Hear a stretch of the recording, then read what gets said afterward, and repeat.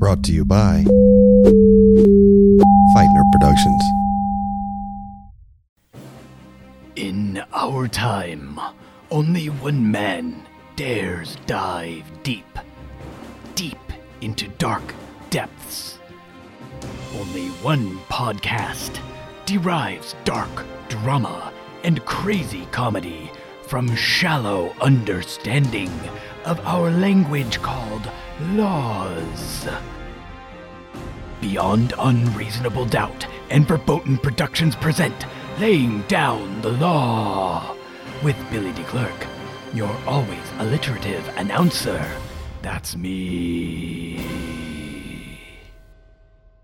Welcome to Laying Down the Law, where we take the spiciest legal cases and combine them with the delicious sweetness of improv comedy, bringing the greatest improv performers alive, stir-frying up delicious edutainment for your ears. Before we begin today, I'd like to introduce my guests. First, I am really excited to welcome the man who bears major responsibility for my serious improv addiction. The instructor of my very first conservatory class at the Second City Hollywood. He's an alum of Second City Toronto, where he wrote and performed in 7 main stage reviews before going on to direct multiple shows for the Main Stage and National Touring Company. He's appeared in numerous network TV shows, including Brooklyn Nine-Nine, Young Sheldon, Big Bang Theory, The Middle, Mike and Molly, as well as multiple appearances on Conan and Jimmy Kimmel Live. He currently performs as one half of the Williamson Playboys, a musical comedy duo that has appeared on NBC's Last Comic Standing, CBC Television, and at the Just for Laughs Festival in Montreal. Williamson Playboy's music can be found on iTunes, Spotify, and CD Baby. His live stage credits include The Drowsy Chaperone and playing Al Gore in An Inconvenient Musical. He's a multiple Canadian Comedy Award winner, including 2 for Best Male. I think it says Best Male Performer, but the bio I got just says Best Male, and we're going to say he is the best male, the one and only, very talented Mr. Doug Morency. Wow. If I knew you were going to read that whole thing, I would have sent a much shorter bio. We need to know everything. I'm just really needy. I'm really needy. I just need that attention. Yeah. We could have gone back to, your grandparents and your forebears of your comedy. Well, I'm glad you asked, Billy. No, but we'll save that for later. Okay, perfect. Next, she is a dynamic actor and comedian, a filmmaker born and raised in Dayton, Ohio. Now, in kindergarten, she realized that Jewish people are a minority, and her peers were going to judge her for it. It was then, at the age of 5, that she came to find the survivalist tactic of comedy. In 2019, she made her film directorial debut with AI Vibrator at the Broad Humor Film Festival, which was the first short from Sweet Relish Films, a production collaborative that she founded in 2018. Please welcome a kind nurturer, a listener who is both creative and comical, and who lives each day with the mission to love and laugh, even in challenging moments. Now, I first came to know her as a co-creator of the Law and Disorder live improv sketch show. She is the one and only Ms. Lauren Michaels. Whew. Wow. Thank you. Happy Welcome. to be here. Wow. Yes. And I think it's Seeing worth that on paper is different than hearing it, let me tell you. It is here. It is. But, you earned all those credits, and you should be proud of them. And Okay. I know our listeners are really excited because, we have listeners all around the world. We have listeners either as far as the Russian Federation in Australia, Finland, and not everybody has the same access to comedy that we have here in LA. So this is a real treat to share your talents with the world. Oh, well, you're welcome. Yeah. So this is some of the best comedy performers we have here in LA, right here on this podcast. Now, I'm going to go ahead and jump right into our case of the week. This is a case from Tort Law, which is a first-year law. That's the best kind of law, tort law. Oh, it is. Law. It is. It's not just dessert. Tart law. Yeah. Yeah. Tart law. Tart law is pretty sweet, though. It is. This is a case that has to do with the duty requirement in torts. and your I'm glad you obligations to other emphasized people. that T because I would have got way. Otherwise, it would have been the duty requirement, right? Yeah. Yeah. That I'm Yeah, familiar with. My high school drama teacher, we did Rebel Without a Cause, and she was really big into enunciation. So Plato was Plato. And so you have all these like 16-year-olds walking around saying, Plato, Plato. And it just sounded really weird. It's like you can over enunciate. That's good though, because otherwise, you'd be eating a philosopher. Not that I eat Plato. No, at least not Anymore. publicly. I gave that up. Yeah. Yeah. That was a Exactly. quarantine goal I accomplished. Well, this is a case from Minnesota from 1993, and this is Justice Page. The case arises on a reversal by the Court of Appeals of summary judgment in favor of the defendant. And summary judgment is without the jury. That's just when the judge rules. Okay?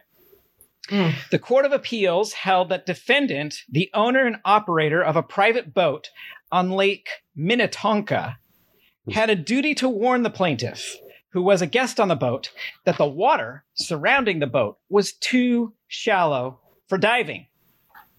We reverse and reinstate judgment in favor of defendant. Which was the correct decision, I think. Well, yeah, I think so. All right, well, that's enough of that case. We're done now. See how easy law is? Law is so easy. I don't know why lawyers make so much money. I really don't. I don't know why either. So the facts are undisputed. Yeah. Yeah. Go. Oh no, No, go ahead. I'm sure you're going to get into this, but how close to shore was that boat?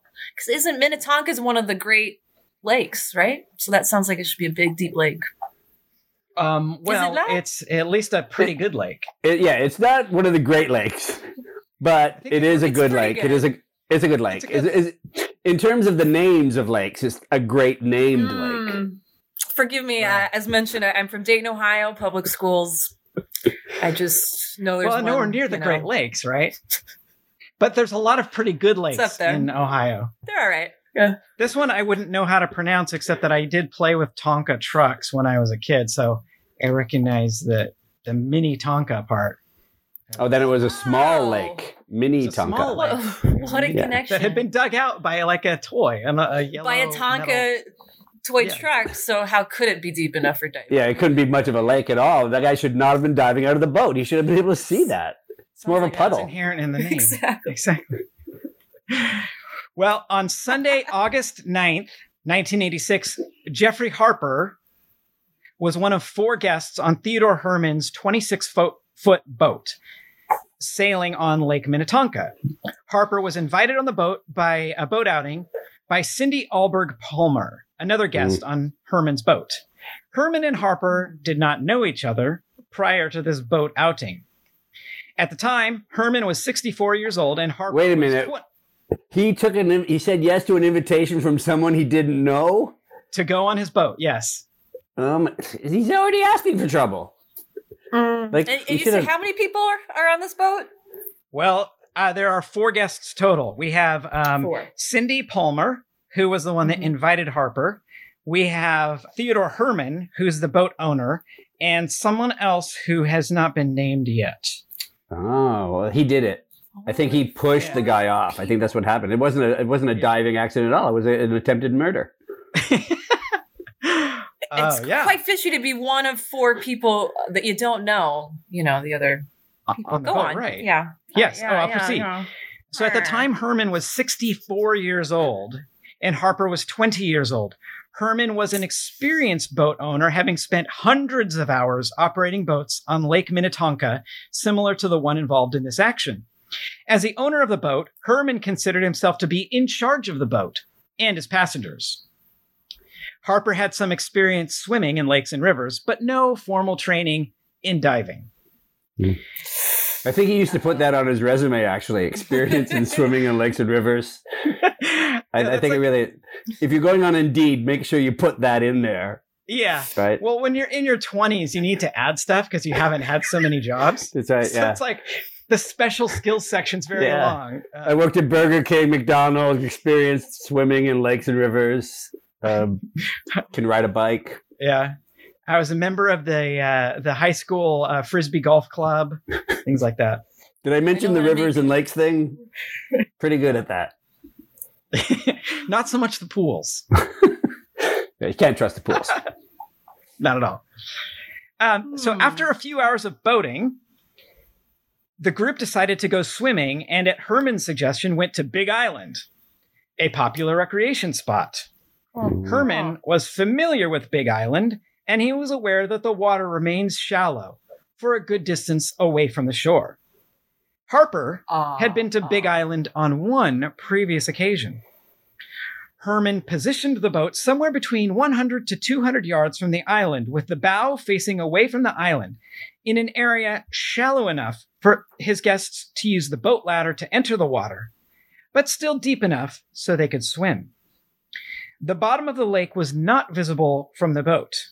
After positioning the boat, Herman proceeded to set the anchor and lower the boat's ladder, which was at its stern. Okay, so we know this is shallow water and you cannot see the floor of this lake. So that sounds like pretty dirty water, right? Mm-hmm. Oh, that's a Minnetonka, known for its clarity and also the sludge. So it's kind of like and that's that 80s sludge. It's like even worse, right? Yeah. Mm-hmm. Back when pollution was pollution, not like today's watered down pollution.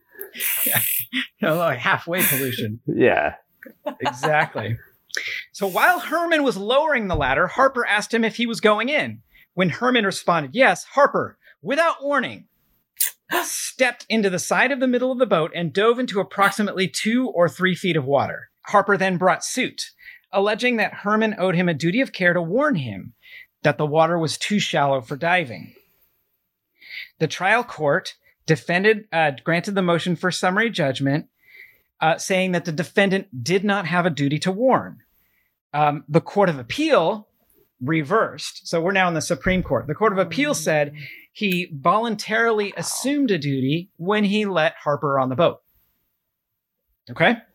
So the sole issue on appeal is whether a boat owner who is a social host, as opposed to like someone who's, taking you on a tour or any other thing, just a social host, right, owes a duty of care to warn a guest on the boat that the water is too shallow for diving.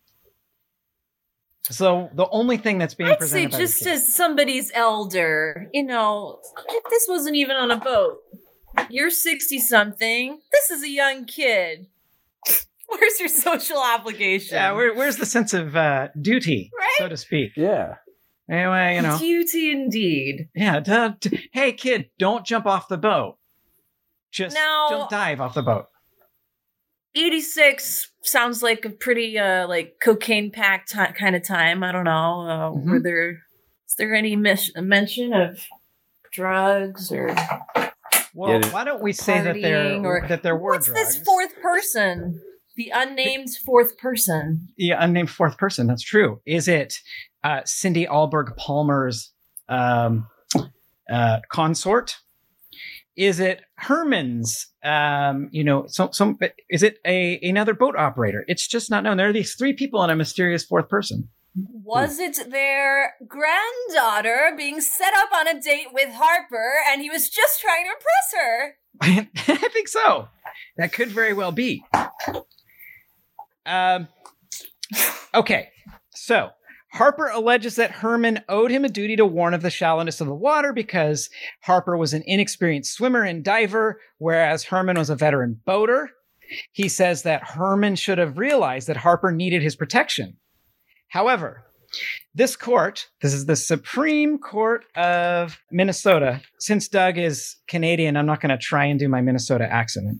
But we've previously stated that an affirmative duty to act only arises when there's a special relationship between the parties.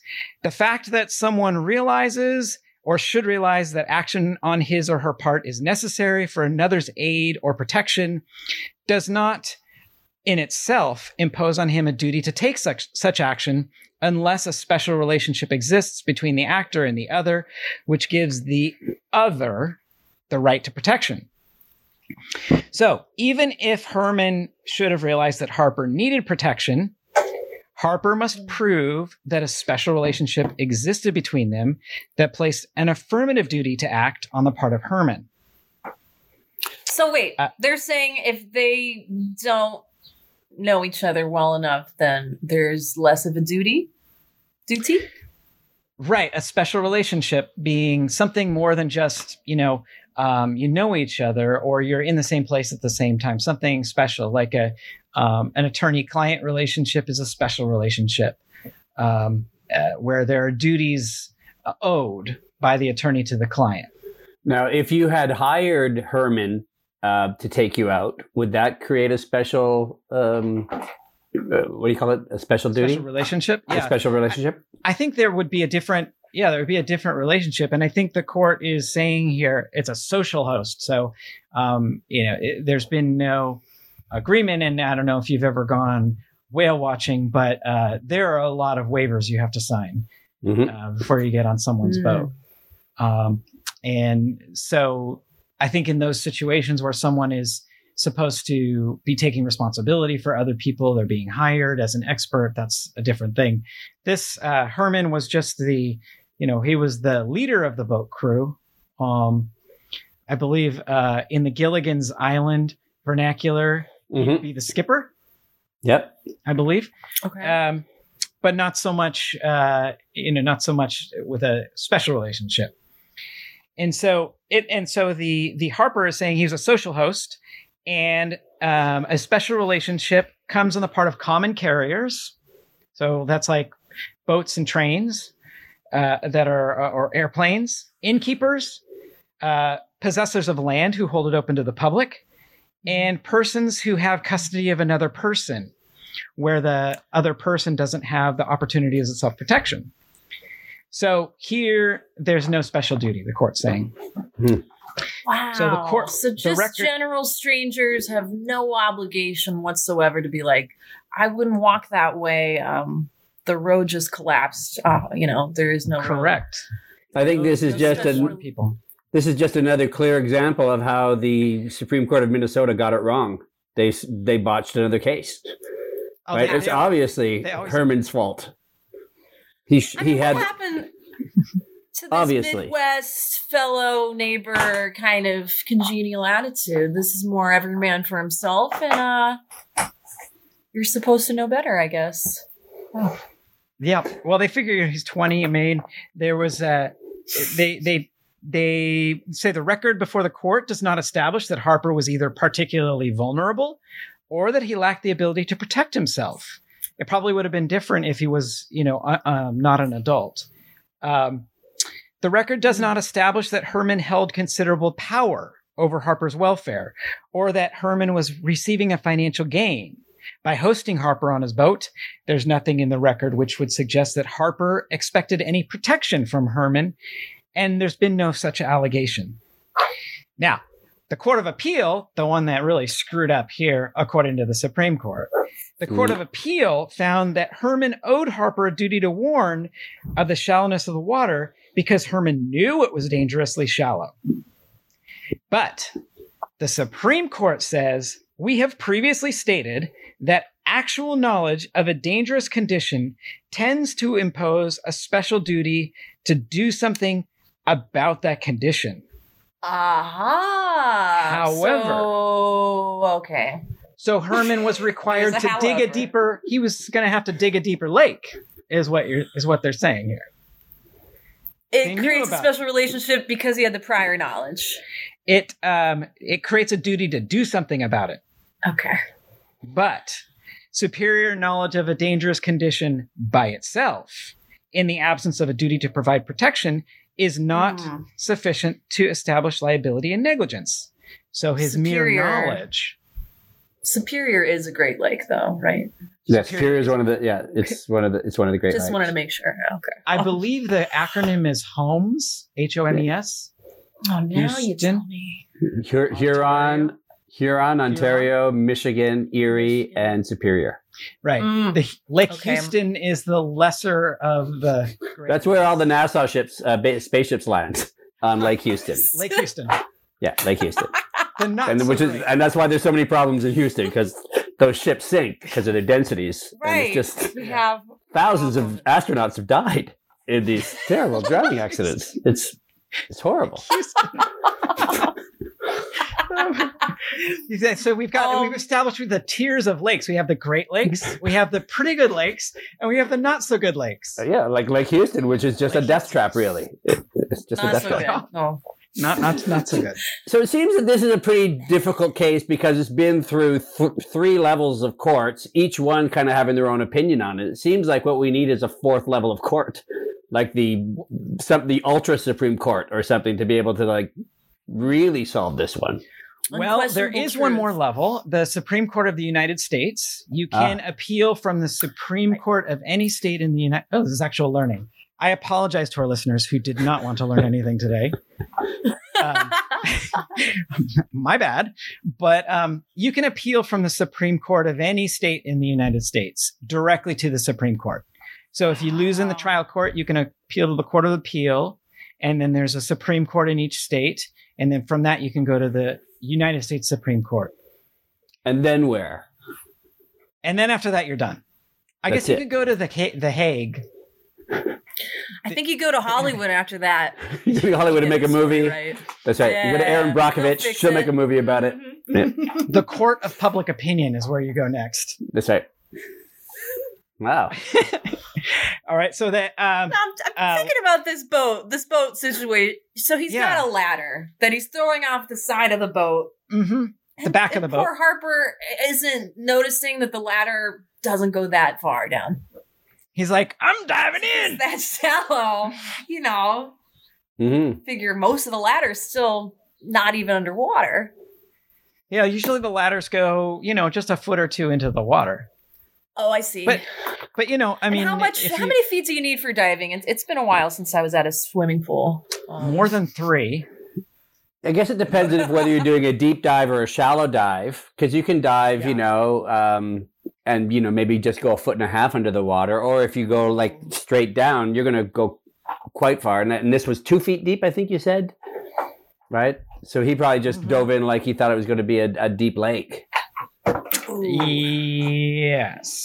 Let's see if I go 2 feet deep. Were you taking notes? I was not taking notes. I don't remember.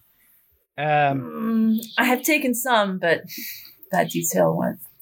And I don't think it says. Thanks for mentioning that about the ladder, because now I'm picturing the right kind of boat ladder.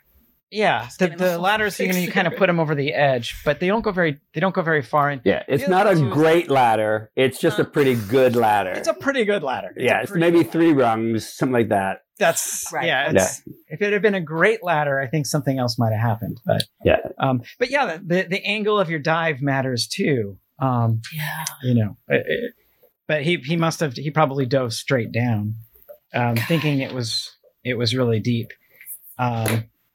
So there must have been wasted. Mm-hmm.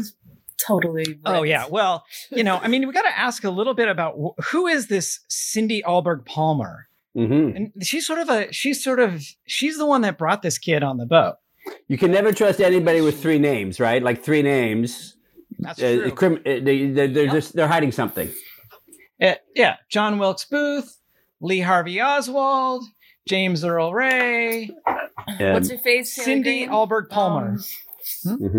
Neil deGrasse Tyson. Neil Patrick Harris. Wow, what's that guy up to? Too much. That's exactly too much. Way too much. Drowsy Chaperone, I think not. No. Sarah Jessica Parker. I mean, come on. Oh, yeah. She's a criminal mastermind. She can't fool us. Obviously. All right. So taking the last paragraph of this, I promise we'll be done. There are many dangers, such as those of fire and water, which under ordinary conditions may be reasonably expected to be fully understood and appreciated by any child. If a child is expected to understand the inherent dangers of water, so should a 20-year-old adult. Harper had no reasonable expectation to look to Herman for protection, and we hold is always that when you're in law school, this is just a little tip to the law students who are listening, always skim the case to look for the phrase we hold, because whatever comes after we hold is the thing that you're going to be tested on. Okay, we hold. That's the thing. It's the holding of the case. We hold that Herman had no truths to be self-evident. I've heard that. Exactly. We hold you in the highest regard. We hold each other tightly in fear as our house burns down.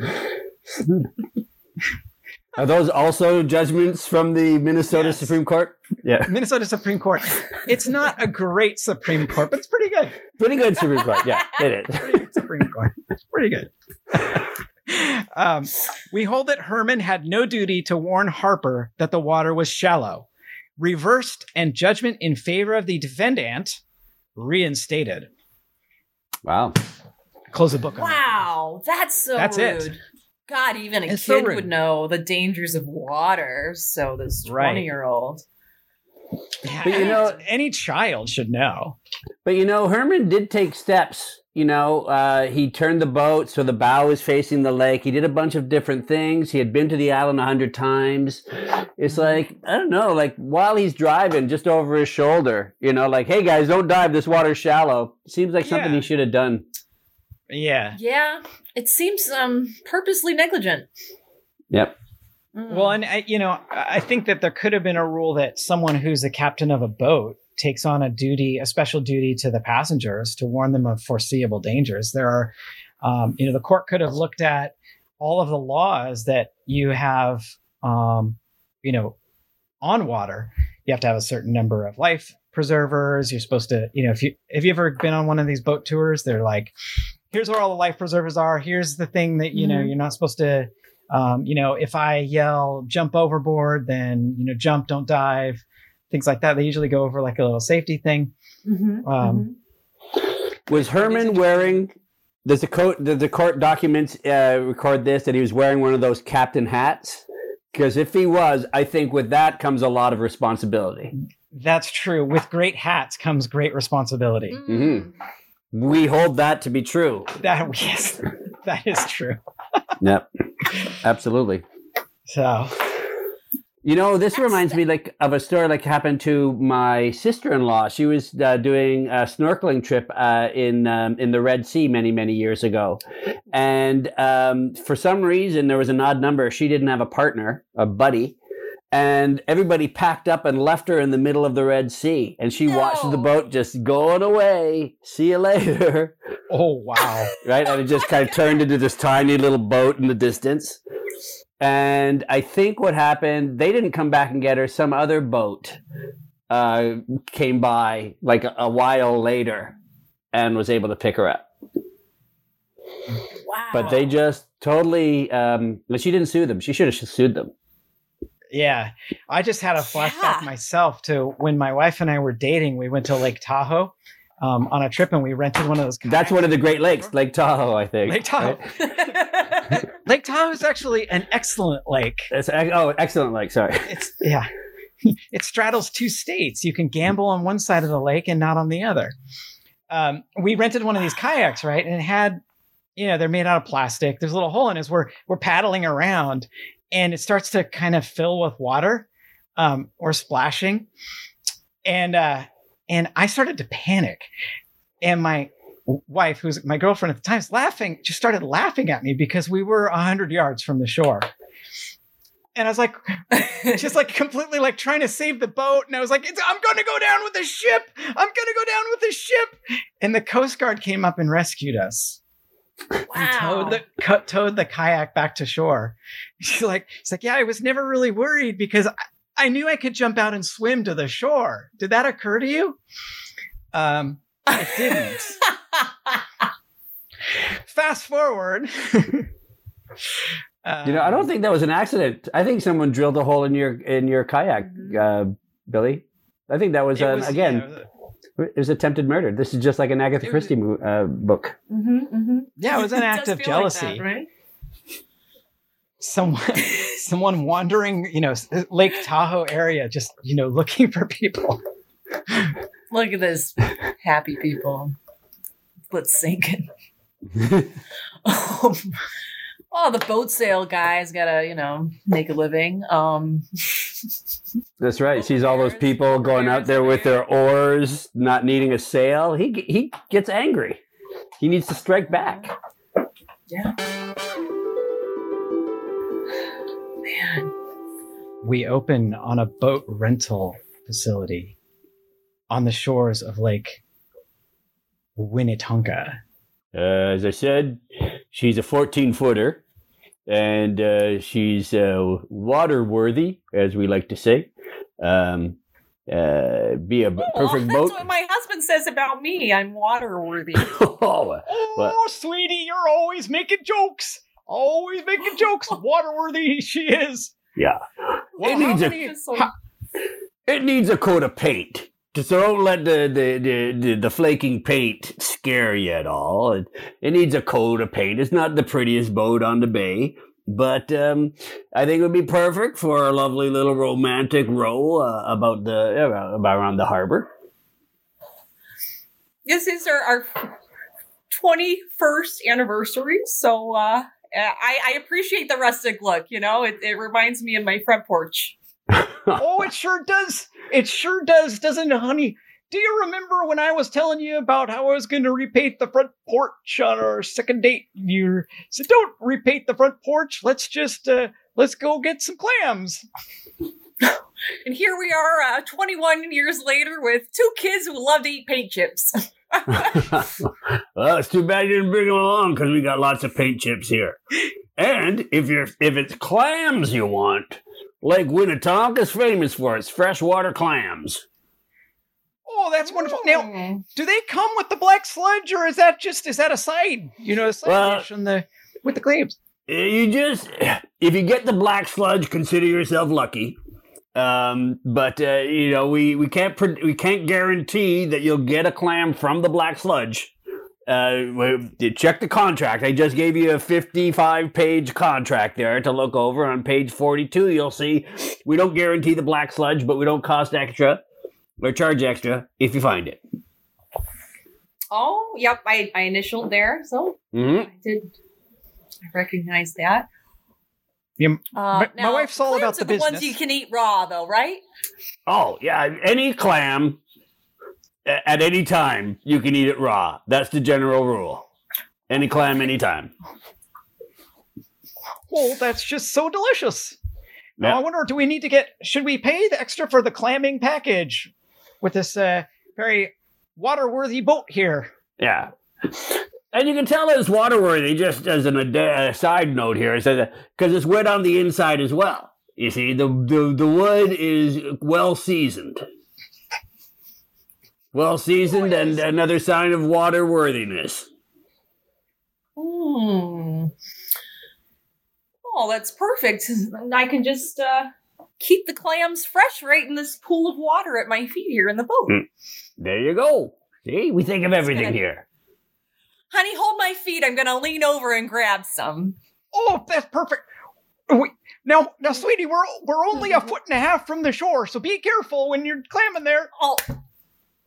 Oh, yep.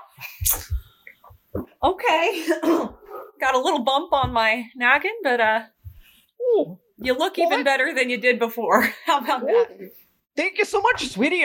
That little bump there is not looking too good. It's looking like a couple different shades of purple. What are you talking about? It's barely a bump. Don't even worry about it. You're well enough to be navigating a boat on water. It's barely a scratch. Yeah, we're still tied to the shore and the dock too. I don't know if we should have been doing this quite so soon there, sweetie. Well, I'll untie you. There you go. Whoa, well, I guess we'll see you later then. Oh. I thought he was going to come with us, but he just kicked us right off there, didn't he? Yeah, so... Careful of the big swells! Careful of the big swells coming! He's talking about my head, right? Is it swollen? Yeah. I thought he was saying you look swell, and I gotta say, sweetie, you do. You look... Oh, honey, this is so romantic. It really is. I sure wish we had some paddles or something. Maybe we should just, Hold my feet again. I'll use my head. Wow, sweetie, you do make an excellent paddle. Hold on.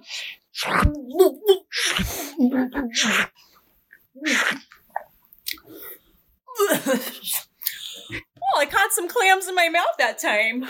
Whoa, what do you... I brought some hot sauce. What do you say we just have a little picnic here right in the middle of the lake? It's so glad we left the kids behind.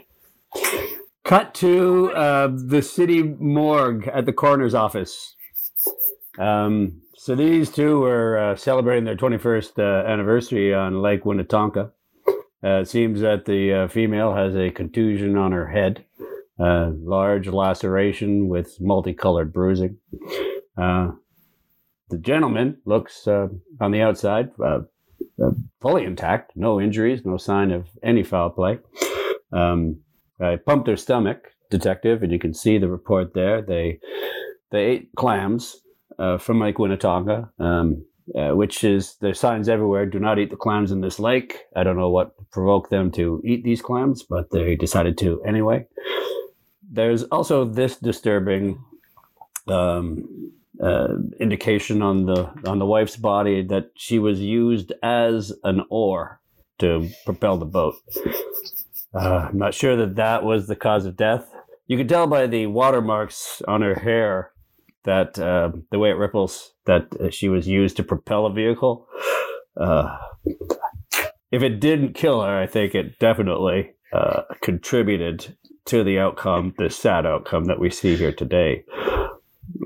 If you need me to testify in court, I can testify in court. All of this, I can bring pictures, drawings, skin samples, whatever you need. Dear God, I've seen some bodies in my life, but I've never smelled two like these. No, it's the clams. Yeah. The clams are infiltrated with a black sludge, which causes a chemical reaction. And they're not even really clams anymore. They're some sort of hybrid mutant cephalopod or whatever. I'm no biologist, but they kill almost instantly, especially in a weakened condition, like say you were used as an oar or a paddle, or even spun really quickly to be used as a propeller, which is probably not an efficient way to move the boat. But judging by the signs on the body, it doesn't look like that's how she was used at that time. Judging by these bodies, I think these clams could be advantageous for our military. I'm going to be sending over some officials to the lake. Then you might also want to take a look inside these refrigerators, detective. Let me open this one up. Oh, God! Yes, this man was dug out of the lake just yesterday. He was dug out of the lake. It's a hard process to dig a hole in the water, but we dug him out, and you can see how fast the putrefaction process takes. He's mostly gelatinous now, and that's from the clams. Wow. Oh, it's pretty gnarly. Oh, God. Maybe you'll also be interested in this. Bless. Take a look at my forearm. That's a tattoo I got. Anyway, I digress. I was pretty proud of it. I could make her move when I move my fingers on my forearm. But anyway, back to the case, Detective. I'm sorry, but there seems to be a lot of... most of these fridges are filled with people who have eaten clams and died. We cut to Jack's Roadhouse clam and paint chips. Two very chubby children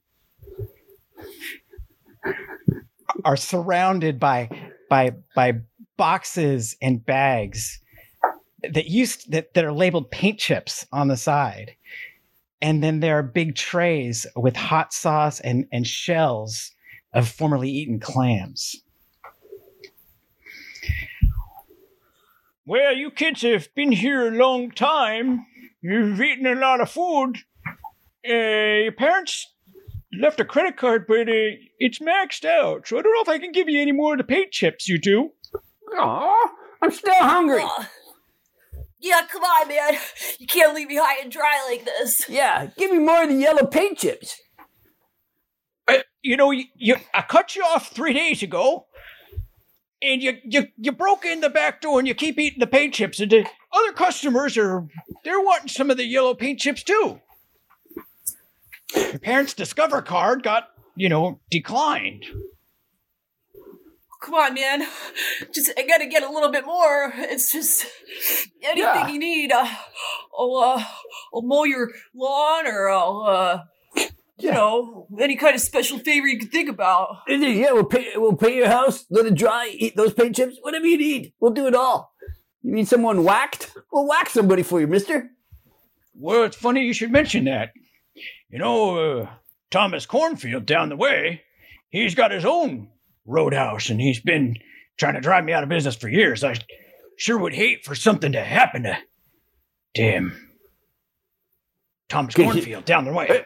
When you say you hate to have something happen, that was sarcastic, right? Like, you're being sarcastic that you'd like something to happen to him? Because I'm not always the quickest guy. Okay, yeah. We're going to need really clear instructions. Okay, so sometimes people want you to do something, but they say the opposite of what, like, gee, I sure would hate it if you made your bed in the morning. It's called reverse psychology. Huh?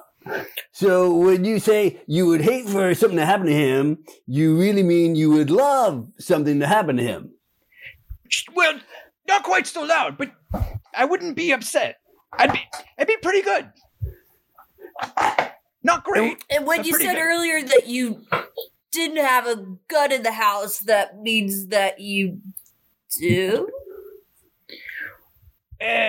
Well, it's not so much that it's a gun, it's that it's a rifle.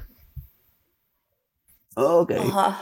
So if I say I don't have a gun in the house, that's technically true. So when you say it's a rifle, then does that mean that it's not a rifle, but actually a handgun? Because I'm really trying to figure out when you actually mean what you're saying and when you're actually not meaning what you say. Listen, you kids go play with the guns and rifles, and if you happen to end up a half mile down the road at the other roadhouse. Yeah. Cornfields weren't. Yeah. Mm-hmm. So when you say Mr. Cornfield, are you actually talking about somebody else, or should we actually take you literally there where you actually mean Mr. Cornfield?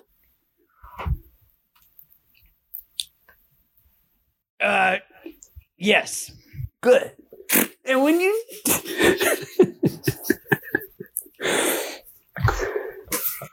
Hey, Janice. Thank you for coming to dinner. Oh, Brian, I've only been waiting 4 months for you to ask me, so thank you. I tried to... I don't do a lot of cooking, but I did make something kind of special. I hope you like linguine with clams. Oh my God. It's a family recipe, and bought this nice bottle of white wine. You were Italian. Well, on my mother's side, yeah. And we say Italian. We don't say Italian, Janet. Like, not a big deal, but really? Are you sure? I've never heard that way. Well, trust me, because my mother was Italian, and she would get mad at people when they would say Italian, right? But anyway, I don't want this to get off on a bad... You're not going to whack me, I hope, right? You're not going to whack me? No. Yeah, she thinks that's another thing, too. Like, my family's not in the mob. We're not mafioso, right? Yeah, it's like very few of us... There's very few of us who actually are. And but anyway, yeah, I don't want this to get off on a bad note. It's just a small little thing, and anyway, I have a bottle of wine if you I would thank you. Yes. Yeah. Cool. Cheers. It's Italian wine as well. Oh my goodness. Yeah. Well, this is so fancy for me. I've only had plum wine before, so this is a first. Oh, so you're a hillbilly? I'm sorry. we don't like that term. Oh, well, I was just, my mom was actually Briar, his preferred. A briar? Yeah, when you're in the hills of Tennessee, And your mama sends you out every morning to burn the trash in the front lawn so we don't have without shoes, right? You weren't wearing shoes, right? Well, by accident the shoes were in the fire, so that just meant there were no more shoes. And to smell rubber burning is better than a cup of coffee, really. If you want to get going right in the morning, I can't recommend it more. Because that would really wake you up. Sometimes, to this day, I drive by the tire plant just to get a good pick-me-up from the burning rubber smells. God, this linguini's delicious. Isn't it good? You just don't...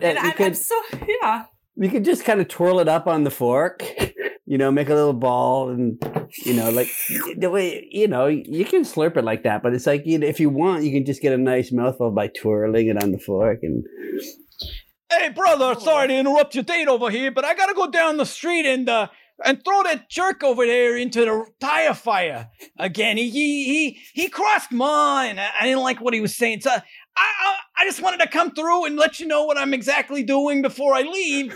And because we're certainly not mafiosos and we don't do anything trashy like throwing people in burning tire fires, usually. But in this case, I'm making an exception and I will see you later. Oh, a tire fire. God, that sounds like fun. Yeah, I wasn't entirely... You think it'll still be going after we're done eating? We could swing through? You know what? I could just put some saran wrap on this and we could just walk down and watch. That body is part of the family now? Oh, my goodness. I guess I wasn't entirely truthful for you. Like, we do this every Sunday. We burn a body on a tire fire.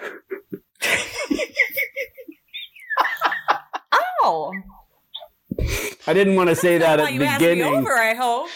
No. I asked you over because I thought we had this special relationship. That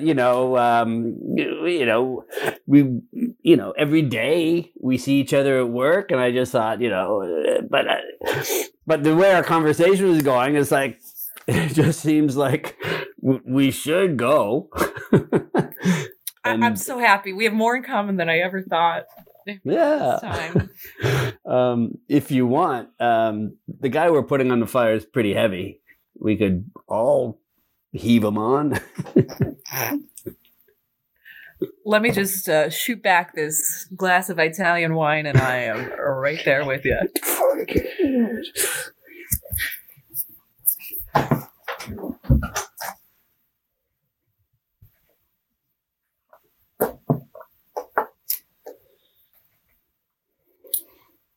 Cut to the home of Jack Cornfield. There's a porch with a dog tied up who's sleeping. These two kids come back around. One of them is carrying a rifle and one of them is carrying a shotgun. So, for today's meditation, I want to talk to you a little bit about focusing on your internal state. Before we eat clams and paint chips, it's important to be aware and mindful and take some deep cleansing breaths. Now be careful, all right? Don't wake up this dog, because if he starts barking, we're going to get caught. I'm going to take a look through the front window. If you take a look through the side, we'll see what this Cornfield is up to. I have a feeling he's up to no good. Yeah. Okay. I have us to sneeze, but I'm going to hold it in and not wake the dog.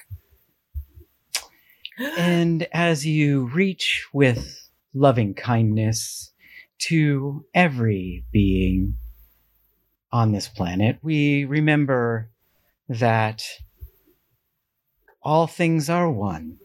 Oh my God, he's not even wearing a shirt. Oh my God. We remember that we are connected with all living things. God, his eyes are closed. This seems kind of mean. If we sneak up on him and his eyes are closed. Maybe I'll open it soon. How does he sit with his legs crossed like that? He looks so peaceful. And as we reach for our paint chips and clams, we remember to look at all those paint chips. Oh, there's so many paint chips. Oh my god. I'm going in. Smash. I need some. Reach for the sky, cornfield. These aren't guns. These aren't guns, by the way. These are rifles and shotguns, just in case you were wondering the difference. Well, children, I see that you are not at equanimity with yourselves. Don't try to fancy words with us, cornfield. You ain't gonna confuse us. We want your paint chips. Get us the paint chips. Nobody gets hurt. Take the paint chips. They're yours. They always were yours. There is no possession. When you say take the paint chips, do you actually mean take the paint chips, or do you say that you want to keep them? I do want to keep them, but nothing belongs to anyone. So, well, when you say that, then you mean that something does belong to people. That it does actually belong to you. You don't want to give them to us. All things are one. It is all Dharma. Oh. So when you say that, you mean you want to kick our ass. That's what you're saying, cornfield. Have some clams. All right, now you're just confusing us on purpose. Set your rifle down. Eat to your heart's delight of the paint chips and clams. I don't know what to do. I don't know. So I've never been so confused in my life. The other guy wasn't letting us have any paint chips. Now he's saying have the paint chips we want. But I don't even know if that's what he means. I'm gonna take a handful and see. I can't wait any longer.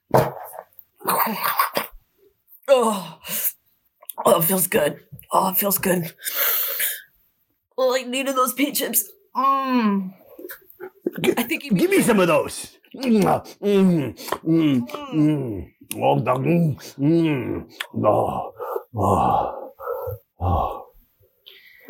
Hey, mister, you seem really nice, and you should know somebody's trying to kill you. Yeah, it was us. If you let us stay, we'll There's a knock at the door. Cornfield, you in here again with these kids? Meditating and giving them paint chips and clams? All things are one. Well, there's a detective down at the morgue that says you've been causing some problems. I'm taking these kids with me. No, leave us here. We want to eat the paint chips. We need the paint chips. Give us. Let us stay here. I just want to stay here with you, Mr. Cornfield. Wait, why are you pointing that gun at me, kids? I'm a detective. I'm here to save you. Blam! Oh, no! I was supposed to help you! When he said he was here to help us, I didn't know what he meant. Yeah, like, he was saying that, but then he meant the opposite, because it's all reverse psychology. I hate this town. I think he made the right choice. Yeah. This town is so confusing. I think we should leave this town. Go someplace else, where they say what they mean. Yeah. Okay, let's take a bag of paint chips and hit the road. All right. I hear there's fun down in Lake Houston. We cut to a tire fire on the shore of Lake Houston.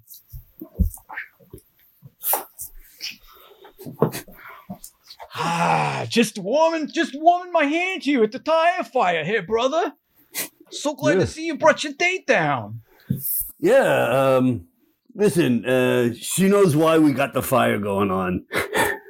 Oh, yeah.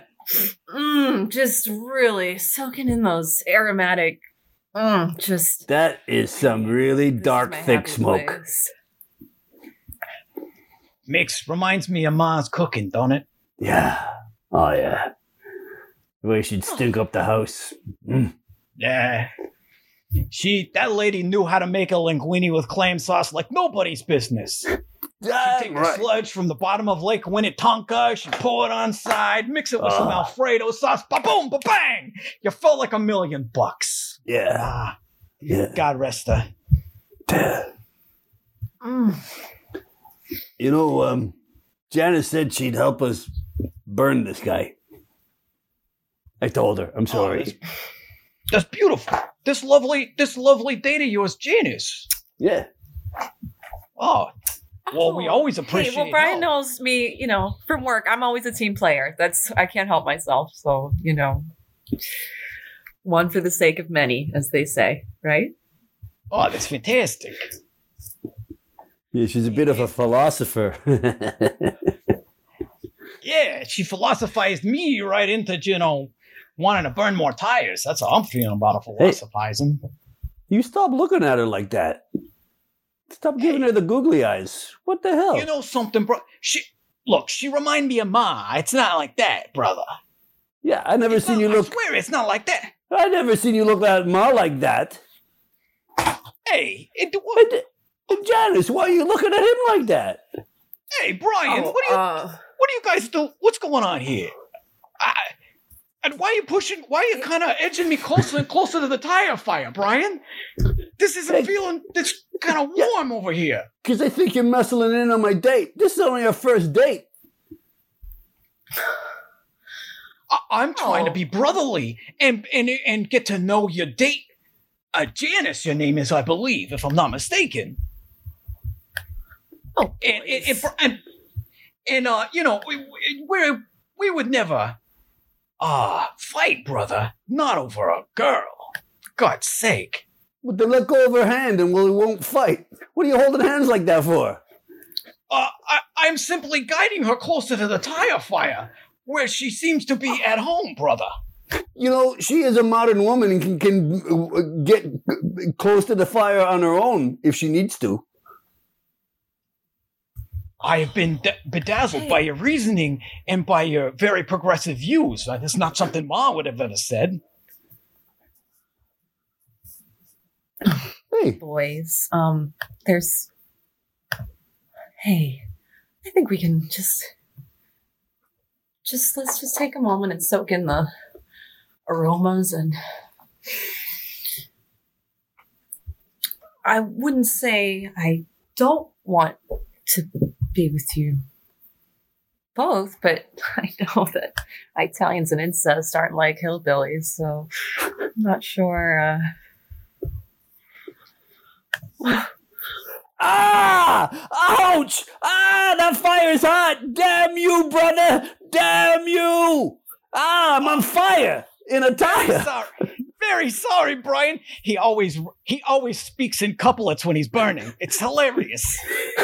I don't mean to be funny. It's just the fire rhymes with tire. Now get me out of here!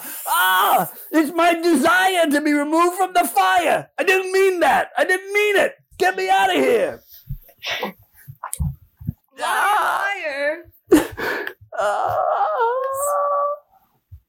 Two small figures appear on the horizon, walking closer, one of them carrying either a rifle or a pistol.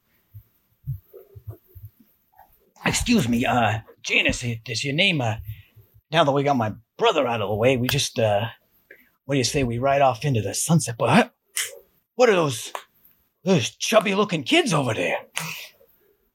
Some chubby-looking kids carrying guns. I hope they're not, undercover or something. That's very strange.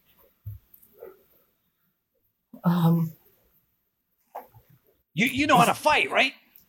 Of course. I definitely know how to take a rifle from a trifling little kid.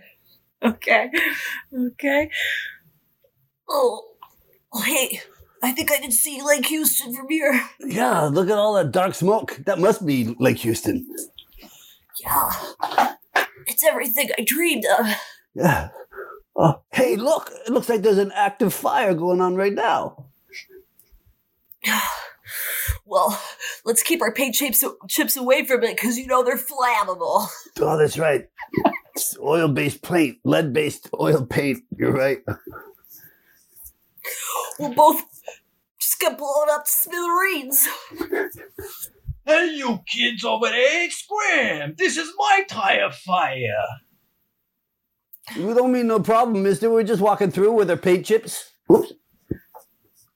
You're getting too close to me over there.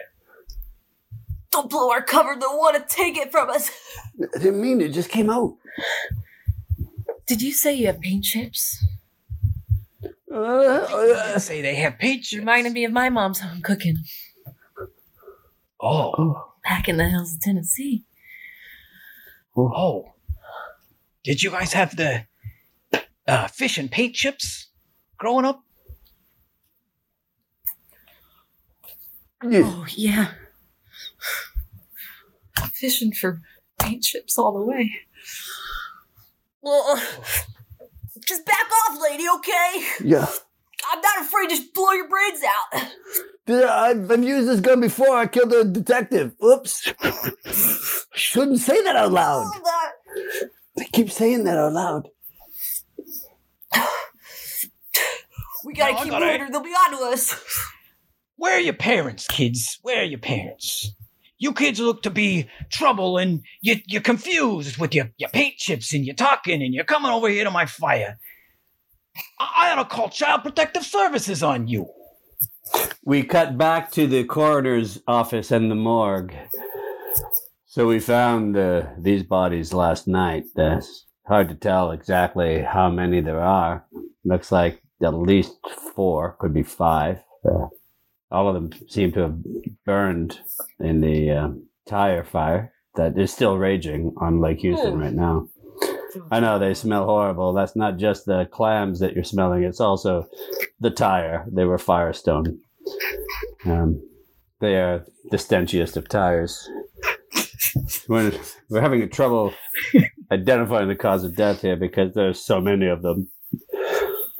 You'll notice all of the holes in the bodies.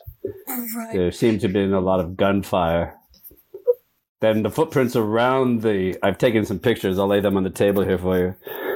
The footprints around the tire fire seemed like there was either a chase or a maypole dance. It's hard to tell from the pattern. It seemed to happen before they burned themselves, but after they were shot. As you see, the blood splatter is made quite a delightful design on the ground. The bodies have been burned, and some of them have melded together to create a mega body, what we call here in coroner speak. It is strangely colorful considering all those paint chips got mixed in. Mm-hmm. And it seems that the paint chips, and I'm glad that I'm telling you, Detective, because you might want to tell your army friends about this. It seems that the paint chips caused a cellular reaction in the bodies of these people, which allowed them to endure more pain than is humanly possible. They should have died instantly, but it seems that they were alive for hours and hours. Dear God. I've never quite seen a case like this as a coroner. Of course, this is only my second day, but it is quite unusual. We don't get a lot of that around here. In between Lake Winnetonka and Lake Houston, it's usually quite pretty safe, actually. I'm putting it down as a homicide, suicide, accident, tragedy, terrorism. That's Yep, that all adds up. Does. There is something else I wanted to show you, Detective. It's on my other forearm. It's a matching tattoo. Do you think they go together? I think they clash somehow. Well,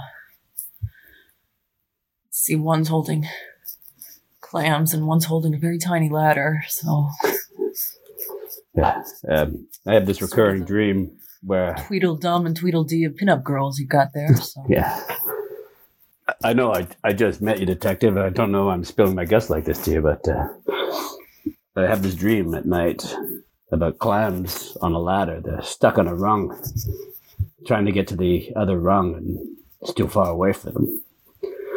They reach with their whatever clams have to reach with, and they can't reach the other rung, and that's why I've put the ladder and the clams on separate arms.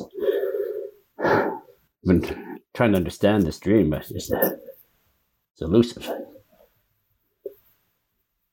Wow, I Can't tell if you're coming on to me or telling me something about your mother. You know? In any case,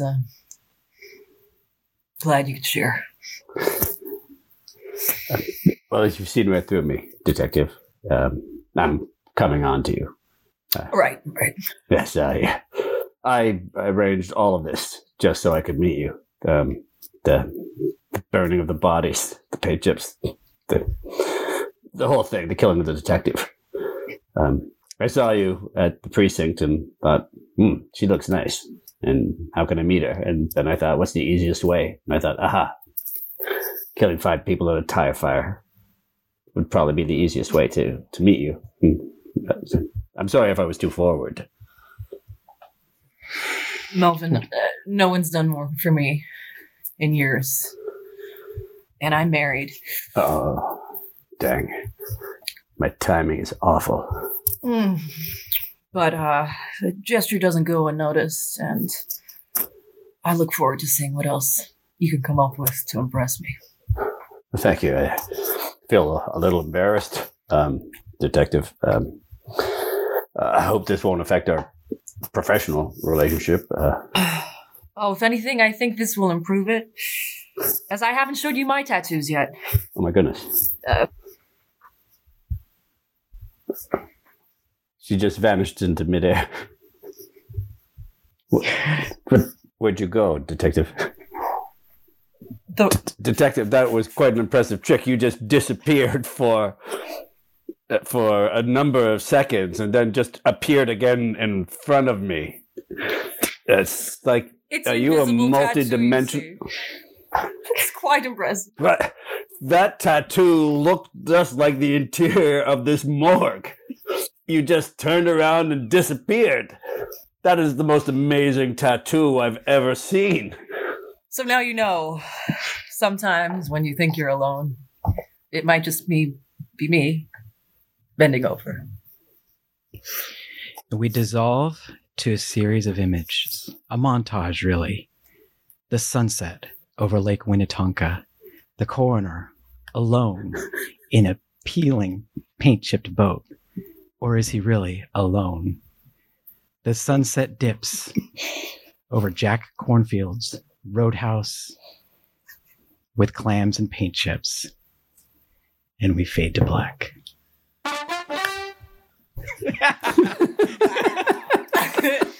That was amazing. You are brilliant. And all those credits you earned, that was awesome. You guys are so it was fun. It got a little out there, but it was still fun. It's just great. We brought it back around. I was like, I love one of the things I love in improv is when you're doing a long form and you're like, all of a sudden everybody knows where it's going to end. you're like, oh, I know where this is going. And it's like you're like landing the plane. Yeah, that's right. Yeah.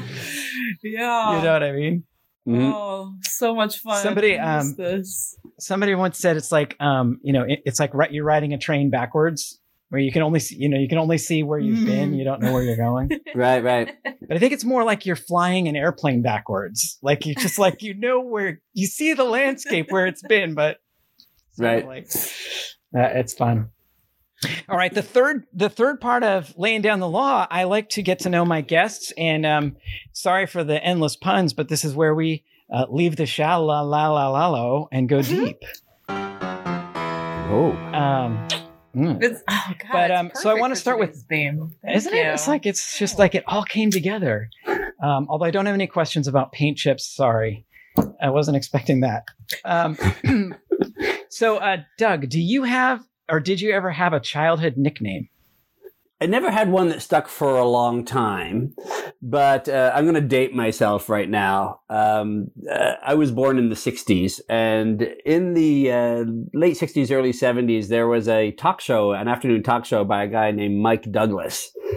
And people would call me Mike Douglas, and it would just make me so mad. I used to hate it. I don't know why. Like, as I look back as an adult, it's just like, what's Mike Douglas? Big deal. But it used to just get me so irate to be called Mike Douglas. Yeah, Mike Douglas. And it's like, right? But I think that's kind of the closest. And then now my father-in-law, when he writes cards to me, instead of writing Doug, he always puts an H on the end. So he writes my name as Doe.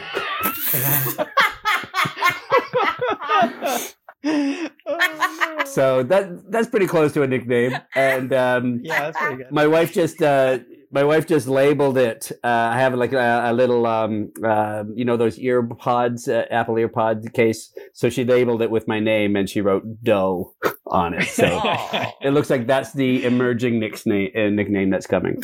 Yeah, sort of inescapable. Yeah. Cuddly. What about you, Lauren? Did you ever have a childhood nickname? Well, as a kid,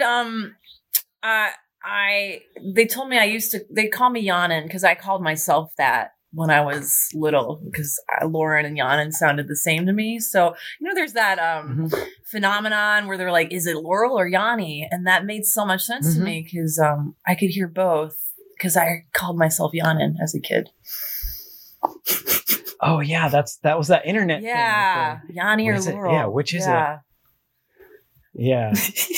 So, that's really interesting. Well, I guess my next question was going to be, what's your favorite word? But now I know. Yawning. Laurel, yawning. Do you have a favorite word, Lauren? Ooh, I like vernacular. Oh. I just like saying that word. It's a good word. I don't know why. That's a fun one. How about you, Doug? Do you have a favorite word? I don't know. I feel no, I don't. I like words. I like the word food. Yeah. I like that word a lot. Food's a good word, but I don't know if it's the word I like or whether it's the food. What it means. Yeah. That's a great word because it's just like you really draw it out. Yeah. Right. Yeah. Although words with like hard consonants on it, like P's and K's, those are always satisfying to say. Oh yeah. You know, like puck. Mm-hmm. That's a good word. How would you describe your perfect day? There's like two versions of this. There's the version of like this ideal version of who I am, right? Where I like wake up and I exercise and I meditate and I have all, but like, I don't really want to do that. I just want to be at a beach and not do anything. Just like lie around. Get some gigs. That sounds pretty good. Like lying around on a beach, and in the warm sun, that's a pretty perfect day. You dive into the water. Yeah, that sounds pretty good. Well, careful with that diving. Yeah, yeah, right. Sorry, I forgot where we started for a minute there. Yes. Slip into the water in a very responsible way. Lately I've been spending a lot of time in my garage just tinkering on different things that I've had around in my life for years, whether it be an old clock or an old electric fan or just doing stuff that my wife and I moved here like 11 years ago, and I brought all this stuff with us, stuff that I'm going to fix this one day. And then the pandemic has kind of given me an opportunity to work on that stuff. And it's kind of like my meditation now. It's kind of like my sort of solace from this situation we're in, to just like take something that isn't working, try to figure it out, watch some YouTube videos, and then get it working if you can. So wow, that's so great because I've been learning a lot about sustainability and just making things last and fixing things instead of always needing new things to just throw more stuff away. So that's a remarkable skill. Oh, thank you. And the other thing I'm starting to notice about this too is that these objects, without getting too sort of whatever here, also are kind of like they're full of all of these memories and of times past and events and stuff like that you don't realize until you're actually kind of like spending time looking at them and thinking about them and stuff like that. Do you know what I mean? Yeah. And it kind of like it's a great way to sort of like, these objects that we take for granted are kind of like our silent witnesses that kind of witness everything in our life. And it's like to refurbish them is kind of like, therapy in a way. Do you know what I mean? As you kind of like reflect back on your previous life. So that's lots of benefits there. beautiful. Yeah. That was good. Yeah. Cheers. Sometimes I like to mess with my guests and tell them their answer was wrong, but I won't do that. Yeah, wrong answer. No, next. Bullshit. Okay. If you could try another profession other than your own, other than what you're doing, what would it be? To be a lawyer, of course. I'm just kidding. I mean, if I had ever met a happy lawyer, then I'd pick that. I mean, someone happy. I think that you're a happy lawyer, but maybe not doing. It's too much reading in law, right? You have to read a lot.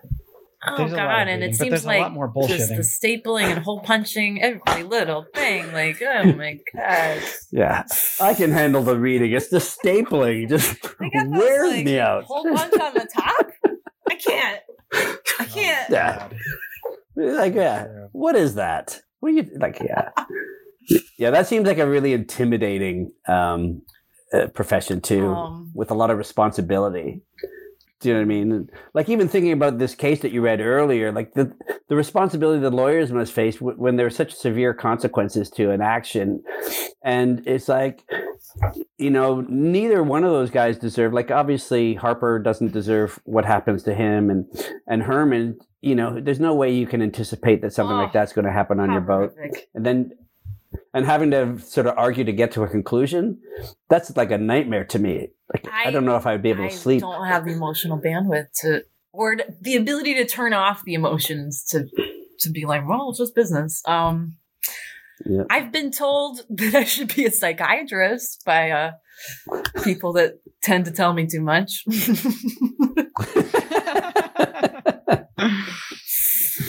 But again, that's a lot of like science. I took Psych 101 or tried in college, and they really weed you out with like neurons and protons. And like, this gets to the crazy people. You can't do this part. And you have to have empathy for people too in that job. Oh yeah, that's really hard. Care about other people? I'm too good at that. Yeah. What? You need groceries? I don't know. I don't have any, but here you go. I think I envy that, like, they've gotten really good at setting boundaries because that's what they study. And wouldn't you like to end conversations like that? And that's our time. Right. At parties? Like, you're like on the phone with somebody and like, so that's my time. Okay. Can we connect again in about 14 days?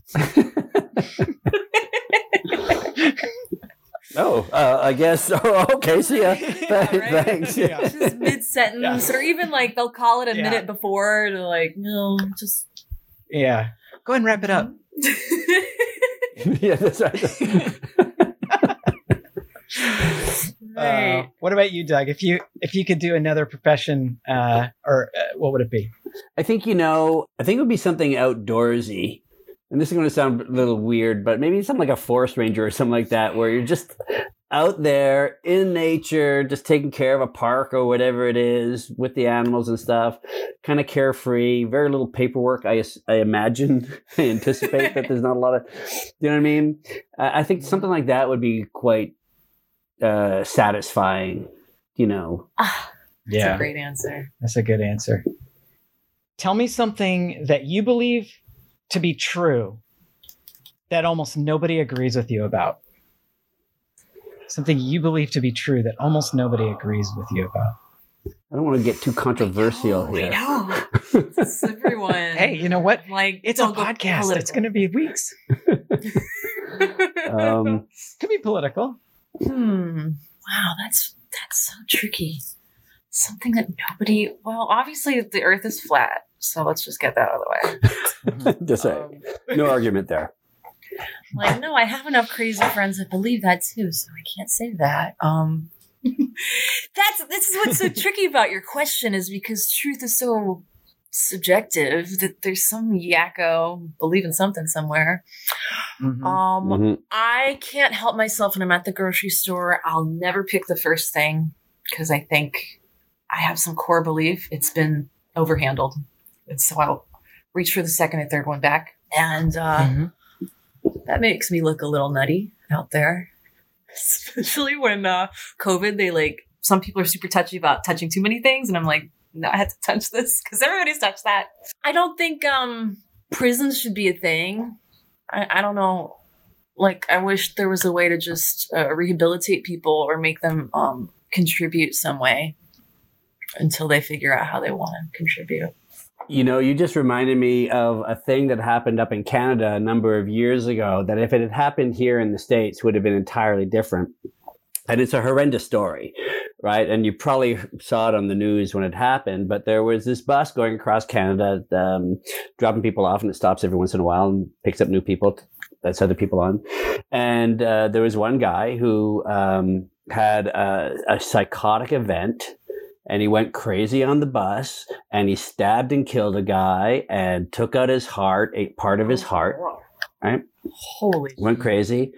The police, basically evacuated everybody else off the bus, and this guy was parading up and down the thing, the aisle of the bus. And then eventually they got him out. They took him to a psychiatric prison. They treated him. And then within a few years, he was released again, given freedom, right? Because he was now medicated and had therapy and stuff like that. And he's kind of, as much as you can, living a normal life now, right? Wow. But I can't imagine that happening here, that this guy would ever have seen the light of day again. Wow. Right? That kind of shows that it is possible, right? And, you know, what he did was horrible, but in some ways, and maybe this is something that, you know, like, I don't know if there are court cases about this stuff, but it's like his brain chemistry was at a certain level that he couldn't control his actions in a way. And when he's medicated properly, he doesn't have these violent tendencies at all. Right. And so that half of him is never a violent, dangerous guy. That makes so much sense. I think every issue that is an issue stems from mental health, right? Like, why would somebody be this desperate? Why did somebody do drugs? Why did somebody? Right. It's like, and there's no strong structure in this country to get help when you really need it. I had a call. I was worried. I had somebody that was making suicidal threats. I had met this person recently. I didn't know what to do. I called the suicide hotline. They're like, well, I don't know. I'll call the cops, I guess. And I send the cops over. And that's not what, like, I don't want to call the cops, but there's nobody else. And what do you do? And cops call me and say, I don't know. He's not answering the door. I guess it's not here. It's like, so, yeah. But that kind of like, I feel like we punish people for being sick instead of, but yeah, this country's got a long way to go because everybody's got to get some kind of blood justice, you know, that we're still hitting people to death. I mean, a lot of crimes are crimes of either poverty, addiction, or mental health. And, we put them in a system that doesn't help any of those issues. Yeah, that it makes it worse, and then you get tortured in prison and put in isolation, and everything gets worse. God. So this is the kind of comedy we're looking for. No, it's just this. That's what I love about this format is that it's like we get to know each other. We connect. There's a connection, and then it's like we can start talking sometimes about things that you might not jump into right away. If that was the first question, I don't think that would have been the answer. I'm going to make this the last question because we've, gone deep and covered a lot. What do you wish you had known when you were a kid? Oh, don't stress so much. I would freak out in 5th grade if I got a B because I thought I wouldn't get into a good college. And nobody told me nobody looks at elementary school grades, Lauren. I could have had so much more fun. Yep, definitely. I agree with you. Like, we put so much pressure on yourself, and it doesn't matter, right? I remember filling in my college application, like even up until the point I was 17. Like, what do you mean they're not going to see all the clubs I was in 6th grade? What was the point? I think I think what I wish I knew is that everybody else is faking it too. Nobody knows what they're doing. You're not the only person who doesn't know what you're doing. Everybody doesn't know what they're doing. Oh, God, that's a good one. It would have taken the stress out of so many situations as well. Finally starting to realize that because I'm in my 30s and now I'm looking around like, oh, wait, everybody running things is like, these kids are my age now. So I don't know what I'm doing. Nobody fucking knows. The government, everybody's like, call it a day, I guess. Yeah. That's good. Yep. Yeah, you don't have to stress. You don't have to be as perfect as you think you have to be. Yeah. Mm-hmm. I was saying, like, what we just did, like, in terms of improv, it's like, there are moments like, oh, where the hell is this going? And then it finds a way, right? It always finds a way. Yeah. And it's just like, you bring that attitude into life. It doesn't have to be perfect. Yeah. I mean, for me, like, having a job where it's important to be right a lot, improv has been really important for me because it's like, you gotta fail. You gotta, be okay with being wrong. And like, what? You fucked up your improv scene. Like, what's going to happen to you? Nothing. Yes. Like, right. Oh, you totally bombed that improv scene. And it's like, okay, well, it's over. Yeah. It's like, we got to, The room just got quiet. That's the worst that happens, right? Yeah. Wow, there's no laughs. you're like, so my zombies eating human brains bit's not as funny as I thought. Yeah. Okay. But I guess it's pretty important to get it right when you're in front of the judge. Yeah. Those moments. Yeah. Yeah. Got your back. I mean, something different in court, I guess. Yeah. Well, I want to do a whole thing, improv for lawyers, because there's a lot of things, that can be learned, like listening, paying attention, taking cues, being aware, and being okay with failing, being okay with making mistakes. Like I said, I think at some point about law school takes risk-averse people and makes them even more risk-averse. Comedy is about taking risks and being out there. So I want to give you both just a chance to shamelessly self-promote. Where can people find you on the internet, on the socials, whatever? What would you, if someone is like, oh my God, I want to find out more about Doug, or I want to find out more about Lauren, where can they find you? Well, I do have a website, DougMorency.com. If you're looking for me, the Williamson Playboys, who I do a musical duo with, we have a Facebook page. You can check us out there. And then other than that, I'm hiding from you. I don't want to see you. I've been hiding a lot this year. Yeah. I took a break in my personal socials, but when they're back, it's at Lorange Mike. That's orange with an L and then an MIC at the end. That's because if I was one of those three, my middle initials J, so nothing rhymes with orange, but Lorange Michaels. Anyway, but what is open, what I should really promote is Sweet Relish Films, Facebook page and Instagram at Sweet Relish Films. It's been kind of on a hiatus with quarantine, but we're looking to get back out there, refocus. So go ahead and stalk me and stuff. There's YouTube stuff. Lauren Michaels stand-up. Just like search it. I don't know. See what comes up. We'll see. Tell me what you'll find. Well, I want to thank you both. I want to thank you, Doug Morency and Lauren Michaels, for being on the show today. Laying Down the Law is a product of Beyond Unreasonable Doubt, produced by Jeffrey Feitner and Verboten Production. Our music is Galactic Damages by Jinglepunk. Our cover art is courtesy of The Mighty Q.